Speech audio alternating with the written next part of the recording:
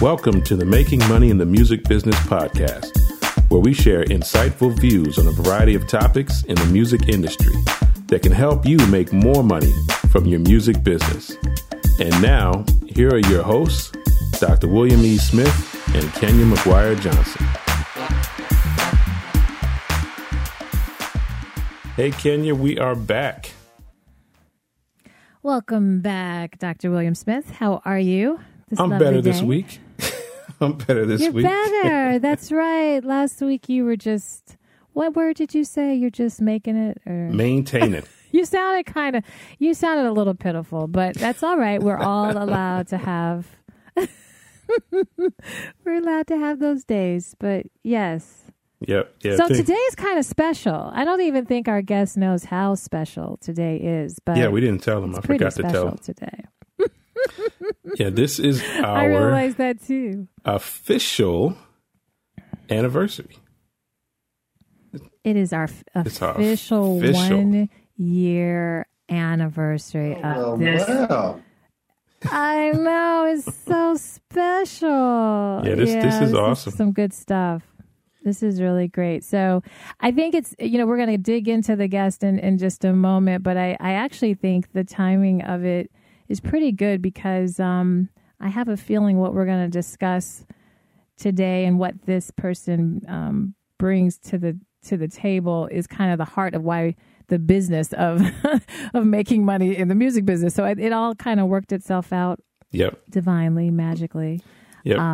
But first, I know you will have something special for us. You always give us a little bit of wisdom. A lot of bit of wisdom. It's I don't know how special, but it's good. It's good information. Mm-hmm. Some tips are really, really useful. And this one is if you're really trying to earn a living from your music. We talked about licensing and we talked about how getting your projects and music placed in different areas. But I just have a short tip about how to find some of those opportunities. And one key way, which was given to me by a music supervisor, was to look on LinkedIn. Search LinkedIn for music licensing opportunities and also hook up with music supervisors on LinkedIn. And a lot of these music supervisors, some of them actually work freelance. So they're hunting for your music. And you have to make your music as available as possible. So, and a lot of them are on LinkedIn for professional purposes. So that's one way to look for them. Awesome. So that means that artists, we have yet another kind of social media platform that we really need to, because I don't know how much working artists, when I talk to other musicians, everyone's like, yeah, I have a LinkedIn account, but I don't really use it because I think we're so used to trying to promote our music for fans and to get, followers in that way. And, LinkedIn is definitely a different type of following that you're trying to get. You're trying to engage more professionally from colleague to colleague as opposed to fan to artist, although you can still do that per se. Right. Yeah. Yeah. So, no, I think that's good. And I know, my LinkedIn account is it gives you the percentage of how complete your profile is in terms of, your chances, I guess, of having better interactions. And mine keeps saying, I think it said last time I looked, I was like 87% complete. Okay. So I guess I got some more than I'm supposed to do. But no, I think that's a good tip. So particularly, I'm hearing more and more people wanting to get their music on. I know right now the show Insecure with Issa Rae, she's having a contest for musicians to get their music on. But that's what people are kind of hungry to get music on these different. Yeah. Instead of you hunting, instead of them, instead of you trying to hunt around and search for things, if you have your profile up and complete and enough links and things on your profile, and you of course your hunting is basically making connections, but that once you've made those connections, now they know that you're there and they can hunt for you. Right. And you can see like how many times people have searched for you, and you can even pay a little bit more and find out who those people exactly were and all that. So good tip. Thank you. Well, today we have a great friend of mine who he's also my fraternity brother. I'll put that out there. But besides that, he's a really great friend, and one of those true friends. You know what I mean? That when you call, they're there. That really is the hallmark of a true friend. And that's my intro, but he's going to tell you a lot of the stuff that he's done, and he's an amazing person in the industry. He's done amazing things, historical things, and he's pretty much front and center for artists, helping artists in the industry. So, and he's a great dad. And he's all these other things. So we can talk about all that stuff. But without further ado, I'm going to introduce to you James L. Walker Jr., Esquire, the entertainment attorney to the stars. Let me stop. Attorney to the stars. Welcome. Thank you guys so much for having me. And the feelings are mutual towards William. Because everything he's about is what we're supposed to represent. Consciousness, helping our people, giving back, trying to find a way for our people to economically sustain themselves. And I just love anytime I get a chance to work with, I call him Professor Smith or Dr. Smith. William. Or just Will. Yes. Thank you, man. Yeah, man. So awesome. What we usually do with our guests is have them pretty much talk about what it is that they do, and also and you can probably just insert in there how you got started in as being an entertainment attorney. Sure. Without boring your listeners or your co-hosts, I was a student at Howard and started promoting concerts and plays and step shows just to help pay for school. I hope I can hear clearly. Oh yeah. I ran out of money in college, single mom. Mom had me at 18 and didn't want to call home to bother her. So I started giving little parties just to make a little ends meet, and got to the point where we were turning, $50,000, $60,000 a weekend, and just said, hey, let's move into concerts and plays. So we moved into concerts and plays and step shows. And I met a young lady at the time named Phyllis Hyman. And Phyllis pulled me aside and said, what are you going to do after college? I was paying her to perform 2 shows for me. And after we paid her, she sat with me at a bar, and I was having soda. She was having a glass of wine, and she said, you should consider being an entertainment lawyer. I thought about civil rights law, and she said, no, we need African Americans to consider being entertainment lawyers. And I said, well, what's that? That sounds weird. You hear entertainment lawyer, like, am I dancing? Am I performing as a lawyer? And she sat me down and she explained, no, you do all our contracts. You review our contracts. You handle all our personal business. It was the first time anyone had ever said that to me. I was 26 years old. I graduated from Howard, took a couple of years off, continued to promote shows and concerts and plays and step shows and all that stuff. Worked with David Talbert, worked with Tyler Perry's camp very early on, worked with Quentin Perry out in Detroit, another big promoter. Worked with a lot of playwrights, Crystal Perry, Mama I Want to Sing, had a long run with Mama I Want to Sing. Great play. And then it all just evolved. It all evolved into me going to law school. And first day at Howard, I met a guy named Spencer Boyer, who had taught many of the entertainment giants in the game. And he took me under his wing. And just from day one, it was already pegged. You're going to be the entertainment lawyer coming out of our 95 class at Howard. And the last 20 years, we've represented everybody from, your Rick Jameses to your DMXs to your Shirley Caesars. I mean, we go across the whole gamut. And we have clients on broadcast, CNN, ESPN, clients on radio, of course, clients in print, clients doing books. We've worked with all the civil rights families. I'm very proud of that. We worked with the family, of course, the Dr. King family. We just did the Coretta Scott King autobiography. And now we represent the estate of Dick Gregory. And we're doing all these for Dick Gregory's family and the plays and movies and all the stuff connected to the legacy of our dear fraternal brother, most of all, and our dear iconic, legendary civil rights leader and comedian, Mr. Dick Gregory. So we've had a great run. The latest buzz in the press is we administer and co-own the Family Feud song with Jay-Z. So we've gotten a lot of press about that. He used one of our publishing catalogs, which segues into how we make money. he used one of our songs in our publishing catalog by Twinkie Clark for the Family Feud song. And I think we've sold probably 3 or 4 million copies of that now. And there's a video out, and it's just been a windfall for our clients who are affiliated with that song, Twinkie Clark of the Clark Sisters. Right. And that's a funny story. Well, I got a call and someone said, "Hey man, have you heard the new Jay-Z album?" And I have to admit, I've known Jay-Z for years, but I'm not a Jay-Z guy. I see him at the award shows. I see him around. I wouldn't be one to say I know all his records or even his books and all that stuff. But I kept hearing the song and somebody said, "You need to play it." I play it and I immediately say, "Oh my God, that's the Clark Sisters song, Eternal Life Higher" on the hook. So I reach out to his camp. There was some confusion. They thought somebody else owned the rights. We go back and forth and we end up putting out a press release that we'll co-own the song jointly 50-50. And it's just a wonderful, wonderful Christmas holiday when you find out you co-own a song with Jay-Z. Right.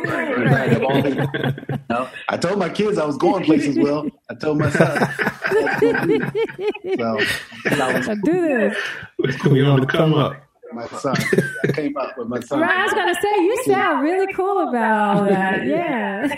So we're doing that. And we just have we're just really blessed. And we're always about empowering the artists, understanding Sound Exchange, understanding BMI and ASCAP, understanding what Will alluded to, the supervisory music that's on films, that you can get a part of that, understanding your ringtones, just all this kind of stuff, trying to make sure you get it. Funny enough, Jay-Z was this Christmas. Last Christmas, it was Shirley Caesar, You Name It, for the Christmas. Oh, that's right, yeah. So that was ours too. Shirley, Dr. Caesar was out on a cruise, and we got a call that a rapper here in Atlanta had taken her famous, Beans, Greens, Potatoes song and whipped it into a remix, and we probably had 20 million views during the course of Thanksgiving 2017. So we rolled out a shirt line, a hat line, mugs, aprons. I mean, we went all in for about 40 days there. I was co-managing her for a minute there just to help us out because we had seen nothing like it in the gospel music industry. She was a rapper. I think it was 50 Cent or somebody tweeted, "Shirley Caesar is the hottest rapper in the game right now." Wow, yeah, that's true. Christmas holiday for those 30 days from those dates when they were, so that was 2017 or 16 going, I think, into 17. Then Jay-Z was 17 going into 18. So I'm dying to see what this Christmas is going to bring. Yeah, I know, right? I know, my goodness. It seems like every fall something like that happens, and we're right in the middle of it. That's awesome. Yeah, see, you're giving some great insights and great stories. Number one, but I don't want people to miss one of the major highlights in terms of sort of historical part of Black music artists that you've done. Talk about the case you won against Sony. Yes, we sued Sony back in 2005 for tampering with our clients. And obviously under settlement provisions, we can't share all the details, but I can share in public. We basically had a situation where for years, record labels would tell Black artists not to use Black attorneys and to go with one of their buddies. A Jewish executive telling a telling a Black artist, "You got to use one of my Jewish buddies." And no offense meant to Jewish clients. I love and do business with many of them. But it was kind of like a code in the record labels of trying to send Black artists to white attorneys. And we got wind of it when we started securing what we call full copyright payment on these wild gospel albums. They're the most popular of records in the gospel industry. Right. They go platinum or gold every year. And the record labels typically don't want to pay the copyright writers, the songwriters, full stat. And by full stat, we mean basically 9 cents for every CD that sells. So if you got 1 million copies sold and Will Smith wrote the song "Jesus Loves Me" that Kirk Franklin is singing, Will Smith would be due $91,000 for that platinum album. And what record labels were doing is saying, "Hey, Will, we'd rather give you 3/4 or 66,000 versus 91." So we stepped in and we got about 15 writers paid their full stat. And one by one, as the albums would come up again and again every year, the artists and songwriters were afraid to return our offer. And we started seeing, like, wait a minute, this guy ain't using this no more. We just made him $91,000. And then other license fees for video and sheet music and everything else. So you made over $100,000 and you're not coming back? That makes no sense.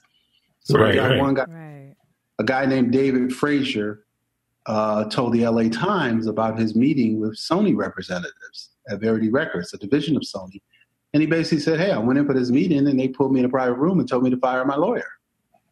And once we got that story from David, we investigated with other artists, songwriters, producers, and pretty much a whole group of them had been told that. And then we subpoenaed emails, and the same thing we saw in many of the emails, that we were being, they were being instructed not to use us.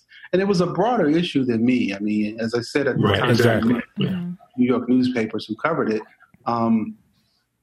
that case to me was a victory for anyone in any type of African-American business who's been told you're second rate or been told you can't do the job. Whether publicist manager, disc jockey, TV show host, lawyer, accountant, you name it, we've all been told, hey, don't go with them, go with this over here, the ice is colder, the legal services are better. And the clients are put in that tough position of, do I stay with my guy, James Walker, who's been fighting for me for 10 years, or do I go across the street and hire a big corporate white law firm and drop my guy? And many of them were trying to do that. So we sued Sony and we settled about 8 years later after almost 40 depositions. And weren't you the first? And weren't you the first to win a case against Sony?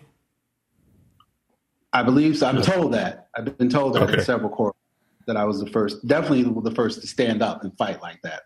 Right. The first law firm to take on obviously $1 billion company. But I'm proud to say that now we have Leandra Johnson over there.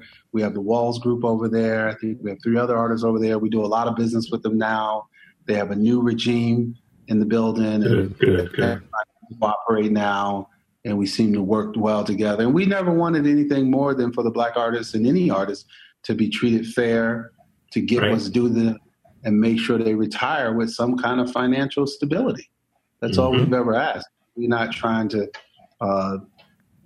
just start fights to start fights. We want to make sure that artists are protected. And we know other labels are still out there ripping artists off and telling them who to hire and who to fire. We know it still goes on. But as it stands for us now, we don't really have that problem.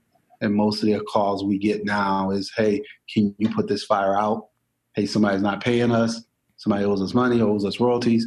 And we will get that call. And usually because of our reputation, we've probably sued more labels than any other law firm, small law firm in Atlanta or Connecticut or throughout the country. And we've probably gotten more artists freed from contracts anymore. Sometimes we say if we could convince more artists that they were slaves, we could probably free a lot more of them, because many of them don't want to let go of the big label. They really think they be signed to a big label, even though they're not making any money. So it's hard sometimes to convince them. James, you're saying so much good stuff. You're killing me, man. You're killing me. There's so many golden nuggets. And I'm trying to jot down notes and listen because I want to ask you, this is fantastic. So thank you. I want to say that I went to Howard as well. So I wanted to say with that when you said HU, I wanted to kind of throw that in there. So that's why we're bonding so strong right now. But you're saying such wonderful, wonderful stuff. And I know you and Will know each other, but now I'm like, I want to rewind just a minute. You said you have your own firm. And if you could just for a moment, just tell me a little bit about going from kind of deciding, you went to law school, because I hear this passion of what you're doing. It goes beyond just I'm a lawyer. I mean, this is, it goes bigger than that, which is probably why Phyllis Hyman picked up on how you would be really good at that. But how did you decide, all right, I'm going to start my own firm? Or did you do that? Did you work for a major label first in their legal department and then decide I want to hear just a little bit more about that. And would love our guests to kind of understand that more. Sure. I always knew I would work for myself. I did 2 years at a big law firm in Connecticut, Robinson & Cole, and got good training. But I had to go on my own because, most law firm environments, they're not going to let you take on guys who can't pay you right up front. And I knew in order to have the autonomy to handpick the cases I wanted to work on, I needed to be on my own. I also have 2 daughters and 2 sons, and they were all very active in sports. And I wanted to create a schedule where I could be there for them and not have to worry about billable hours. So that was a part of the factor. And then just wanting to empower our people. I mean, right now we have roughly 10 to 12 people working in Atlanta. And then I have affiliated relationships in DC and Connecticut where I'm also licensed. And it's just a great feeling to sign checks on Friday and know that you're hopefully helping people live their dreams by working with you on your vision. So it's a big thing. And Will, I probably got 20 or 30 alphas that are clients of mine, confidential. Oh, wow. And so I'm not paying. And it's all, it's all good. I don't care, whether or not they're paying or not. They just need help. They need help. But it's that, to answer your question, that's what did it for me. I just knew I needed to be out here fighting. Yeah. And it's funny, I tried to get a big law firm to represent entertainment law, and they didn't really want to do it at the time. I remember I posted at a retreat at the firm, and I posted a picture of like a corporate typical guy on Wall Street and then a picture of Britney Spears and said, which one would you want to represent? And most of them thought the corporate company or the corporate guy. And then I said, no, you want to represent Britney Spears because she is litigation, she is contracts, she's TV, she's films, she's wills and estate. Unfortunately, she might be criminal stuff if she gets arrested. And she might also be family law if we're going to do her estate planning, trust agreements, and all that stuff. And if she writes a book. So there were like 12 areas of law that came out of representing an artist. And like when I have said, Dr. I could be doing anything from a real estate deal to a music deal to a church deal to a TV deal to an estate plan for Dr. Caesar on any given week. And the same thing for some of our other clients. On any given week, you can, as an entertainment lawyer, you're helping in all those areas. And big firms just at the time in the 90s didn't quite understand it like they do today. Yep.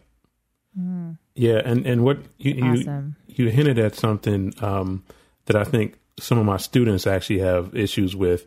They think it's hard to find an attorney, and some of them don't have funds, and so they don't even, I guess, consider it as an option.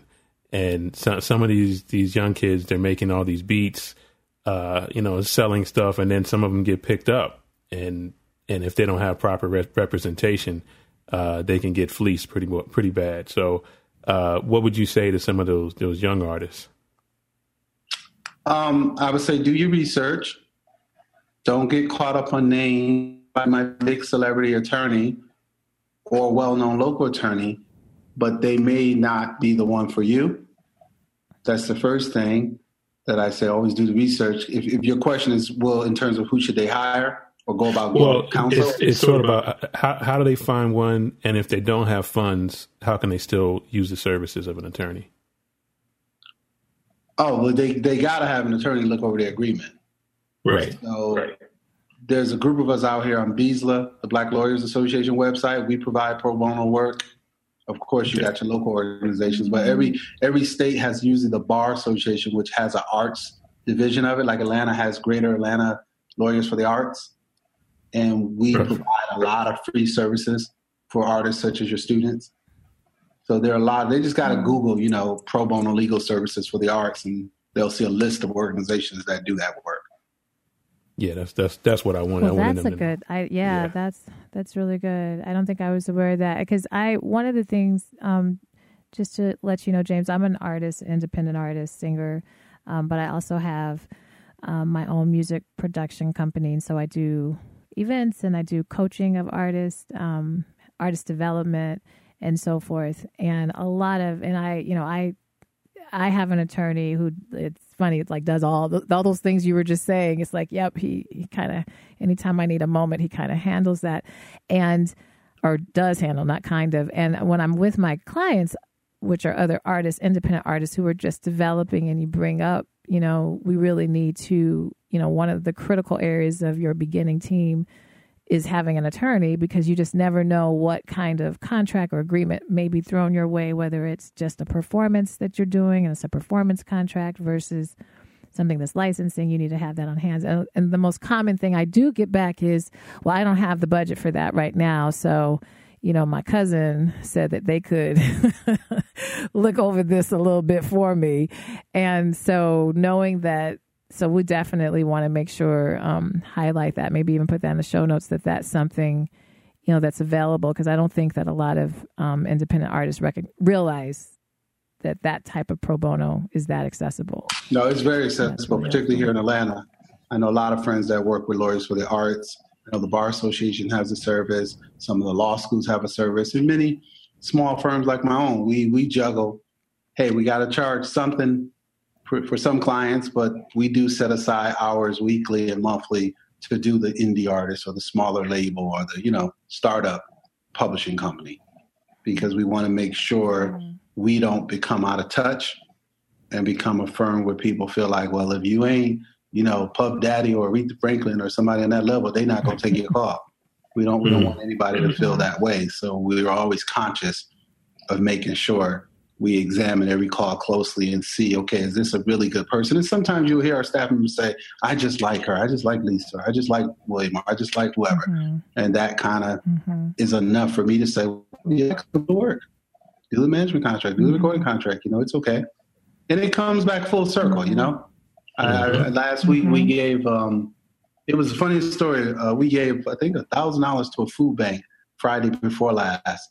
And we walked in on Tuesday, a case we had forgot all about. We were working on with another firm, settled for about $500,000. And I just thought it was the funniest thing, yet God, that he gave a donation on one day and got blessed tenfold the next day. And it was a case that we had referred to another firm, and they were kind of taking the lead on it, and they called us up and said, hey, yeah, we just settled this case, so you have a check coming.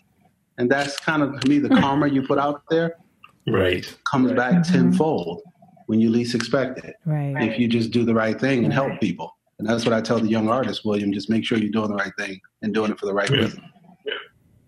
Yeah, and I have a bunch of them that are listening to the podcast. So I told them about this episode. So when it comes out, they'll be hearing that. So good. Appreciate that.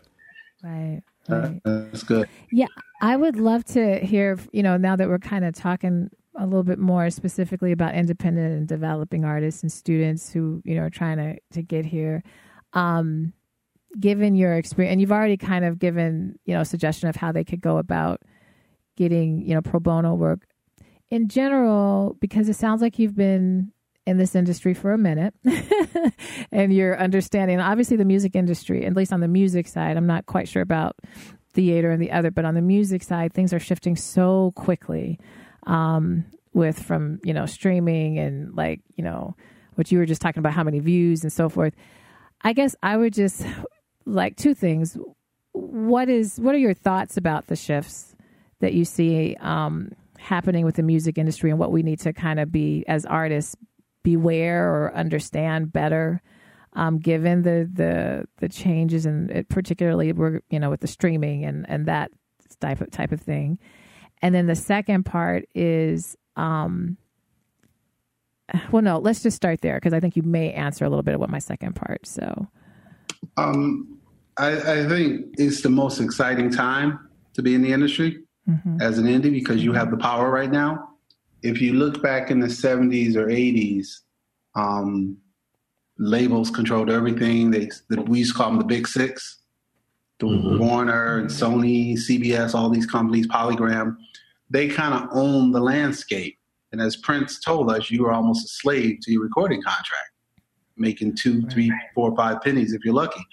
So you had to go through them to try to reach the mainstream and reach the national and international audience. And some of this may be redundant for you guys, but for your listeners to understand the history. Those of us who came up in the 70s and 80s, we remember where you were shopping a cassette or shopping a CD and trying to get somebody a deal. And they were the greatest independent artists in DC, and everybody loved them at every little jazz spot, local open mic night in DC and New York. And you just couldn't get in, They weren't going to sign, but so many Anita Bakers or so many Johnson's Brothers or Commodores or Diana Rosses or whoever. So it was hard to get in. With the evolution of technology and where we are today, you make something good, you put together the right social media campaign, and you're doing the Cardi B thing. who I still don't understand, but I understand she's selling a lot of records. You get a lot of downloads and streams. Right. And you also can go the other way, like Kanye's doing with some of the statements he's making that's hurting his musical brand, just keeping it in the context of music. So I think it's the most exciting thing to be right now. I just think you got to know the game. You got to know the digital space. They had a story come out yesterday that said Tidal overestimated its downloads for one of Kanye's album and one of Beyonce's Lemonade album. And I guess the tension is that an overseas company investigated whether or not there were 250 million downloads. And that's significant because obviously downloads equal dollars. Right. And somebody was paid millions of dollars, but this agency is saying that Tidal may or may not have allegedly misrepresented how many downloads there actually was of Beyonce's album as well as Kanye West's album. Why is that significant? It's significant for you as an indie to understand that's how you make your money with downloads, so you can understand how do I market myself to trigger downloads and secure downloads. What's the social media platform that I got to enroll in or sponsor or buy an ad for to make sure I'm making the kind of downloads or digital impact I want to make? And that's where the game is really different than the 80s and 90s. That you now can be an indie, you can get online, cut your deal with iTunes or CD Baby or whoever. And basically, if you play it smart, for a lot less money than we spent in the 80s and 90s, you can break a single wide open with a good video that you can shoot on your iPhone. And that, to me, that's the game changer now. And the key is just doing quality music. You know, Kendrick Lamar, that's quality music that people just love. Some of it is quality music. Some of it is the gimmick of it, either or, those two factors can translate into millions of dollars if you know how to work this internet and digital space the right way. Watch also what's going on with Spotify and all the fights that. Yeah, I wanted you to talk about Spotify. That was going to actually be my next kind of. Yeah, I know BMI. What are your thoughts? I believe BMI and ASCAP are fighting to get higher wages over there. Right. If I follow the story correctly. So I love Spotify. I play it in my car. I play it in my office. I'm so conflicted because I love it so much. And then the radical side of me is like, yo, they're not paying us. I'm jamming Biggie all day, but they ain't paying us. You hear my writers on Biggie? So it really talks because I represent some of those guys too that did all the Biggie's records. So it really frustrates me that we can't get this thing settled right with Spotify, and that the numbers are, I think, very low according to what I've read. And they have unlimited, use of every catalog you can think of. Yep. So it's a real dichotomy. The question becomes, did the Copyright Act really, really think about digital? That's the question. Yeah. When the crafters of the 76 Copyright Act that's been amended, and even the 1909 Act, did these people ever envision music being where it is today with regards to copyrights? Yeah, they couldn't. Yeah, they couldn't have. I absolutely don't think so. Yeah, right. And now you got a bunch of jurists, 60, 70, 80-year-old guys, men and women, sitting on a panel in these courtrooms trying to understand it and all the nuances. And they don't really understand it. So you're asking them to regulate a medium in an intellectual property space that they don't really get. And it's like that, Spotify on their phone. Right. It was like when Mark Zuckerberg stood in front of the congressional hearings. The Congress people didn't understand a word he was talking about, and they don't understand the technology. I know. It's like, wow. Yeah. Perfect. Yeah. Well, which kind of, yeah, that's, I was just going to say, which kind of, suggests, beyond just the artist, but the number of people who need to, and I don't know how much of our audience is trying to be entertainment lawyers, but clearly there is a nice space because, like you said, there's this kind of generational divide, and being able to understand how to help a client or to navigate that and really understand the digital game. Like you said, a lot of people understand that they need to understand that, but don't know how to understand that. Right. And it's not that many people out there who can mentor you because it's such a new game, It's funny you say that because at my age, my legal age versus my bio age, my legal age. Because everybody's got their legal age, Will, and then they got their bio age. Of course. 10 years ago, Will know what I'm talking about. Of course. I just thought I'd do last week. He ain't had that much hair.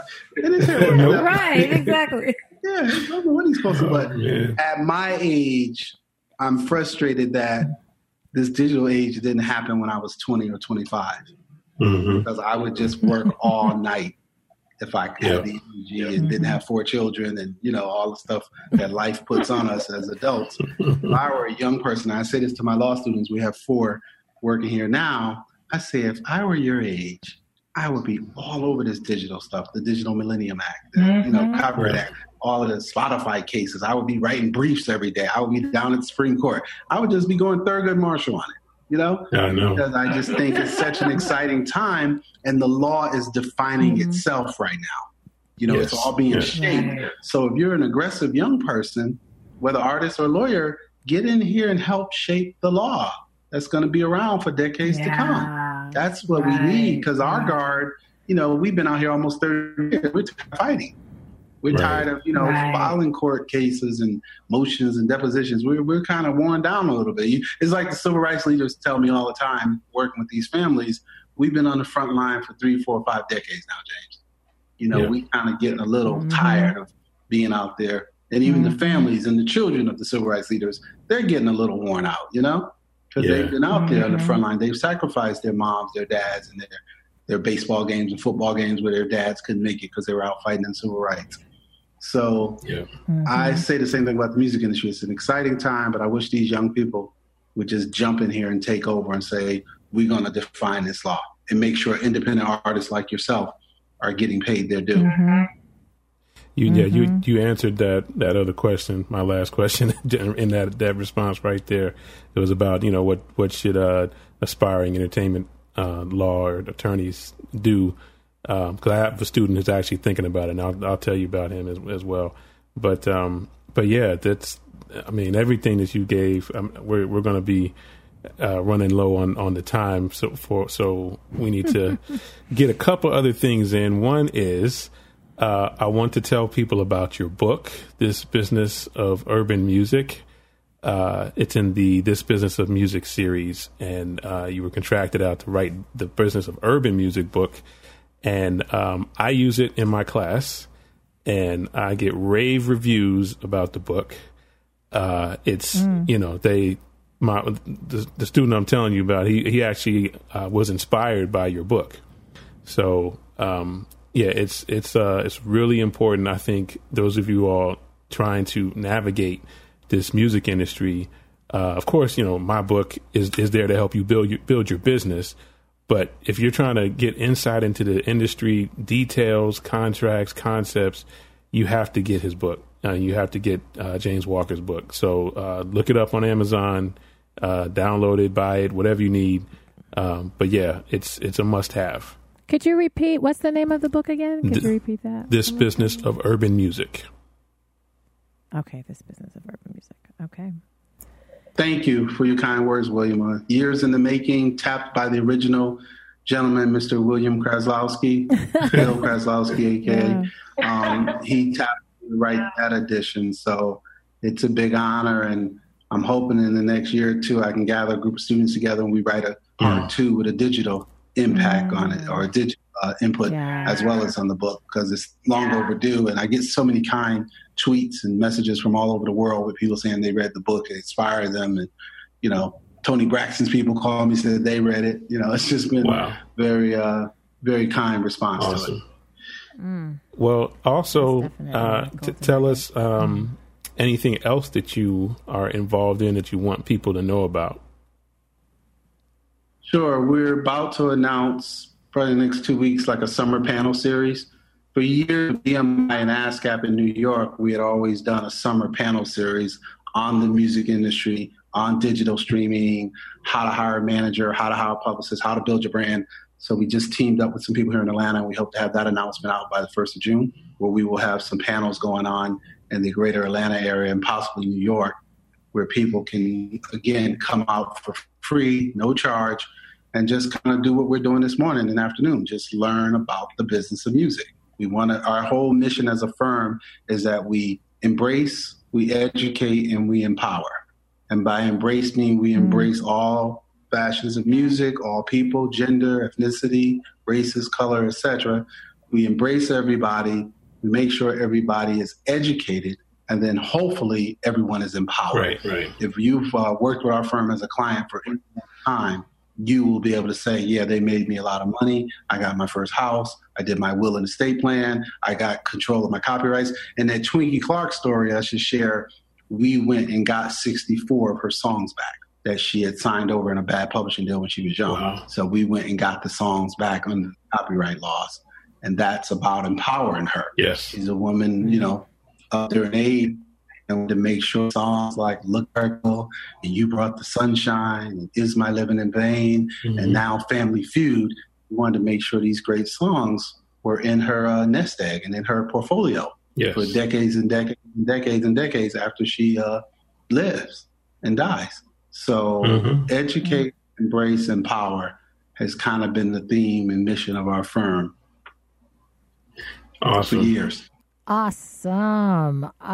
We definitely want to stay tuned for those dates when you announce for that panel, because we'll all be trucking down to Atlanta, because I'm in Chicago. So, are you? Okay. And I am. And I wish we had more opportunities like that. But I've been telling artists, you're going to have to go where it's at, where the industry is at, and where they're empowering and teaching you.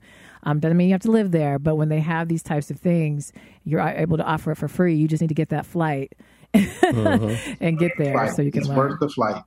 Yep. Well, yeah, this has been fantastic. Yeah. I was looking at the clock, making sure that we ain't get cut, but no, we're good. We're good. James, I just want to say thank you again, and it's I can't say enough about all you're doing for other artists, and for me personally, but just in general. It was great having you on, and I know everybody's going to get a lot out of this podcast. And Kenya, you want to say anything else? Yeah, no, Will, James, I usually take over the thing because I always have 3,000 questions. So I will be in touch with you. This has been fantastic. You gave some really wonderful food for thought. Think about it, and a lot of them empowering messages. Like, yeah, I'm supposed to get mine. And those who are thinking about, entertainment law, I mean, I'm like, maybe I need to go back to law school. We got a desk for you. We'll find you a desk. You go back, we'll find you a desk. No, I got 2 boys too. I'm on the second half. My biological age is different too than my, face age. But yes, this has been fantastic. Well, it's been fantastic. So thank you. I'm really honored you guys had me.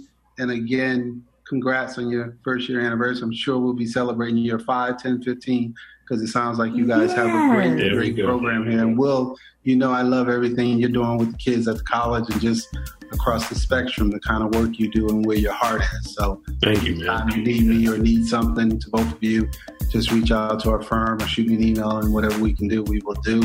It's about putting it back and giving back and helping where we can. Yeah, well, I really appreciate it, man. Yep, definitely. Well, thank you again, and we will see you all on the next podcast.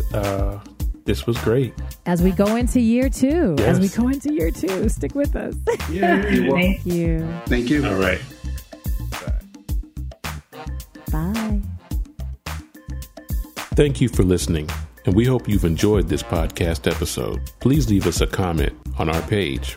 If you would like to contact us about a specific topic, you can email us at info@creatingcrimson.com or drwsmith@makingmoneyinthemusicbiz.com. If you would like to schedule a consultation session with Creating Crimson, you can fill out the contact form at the bottom of the website at creatingcrimson.com.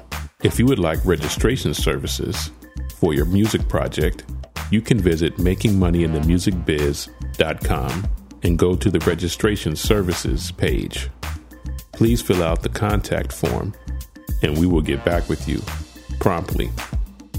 If you are interested in advertising on our podcast, please send us an email at drwsmith@makingmoneyinthemusicbiz.com.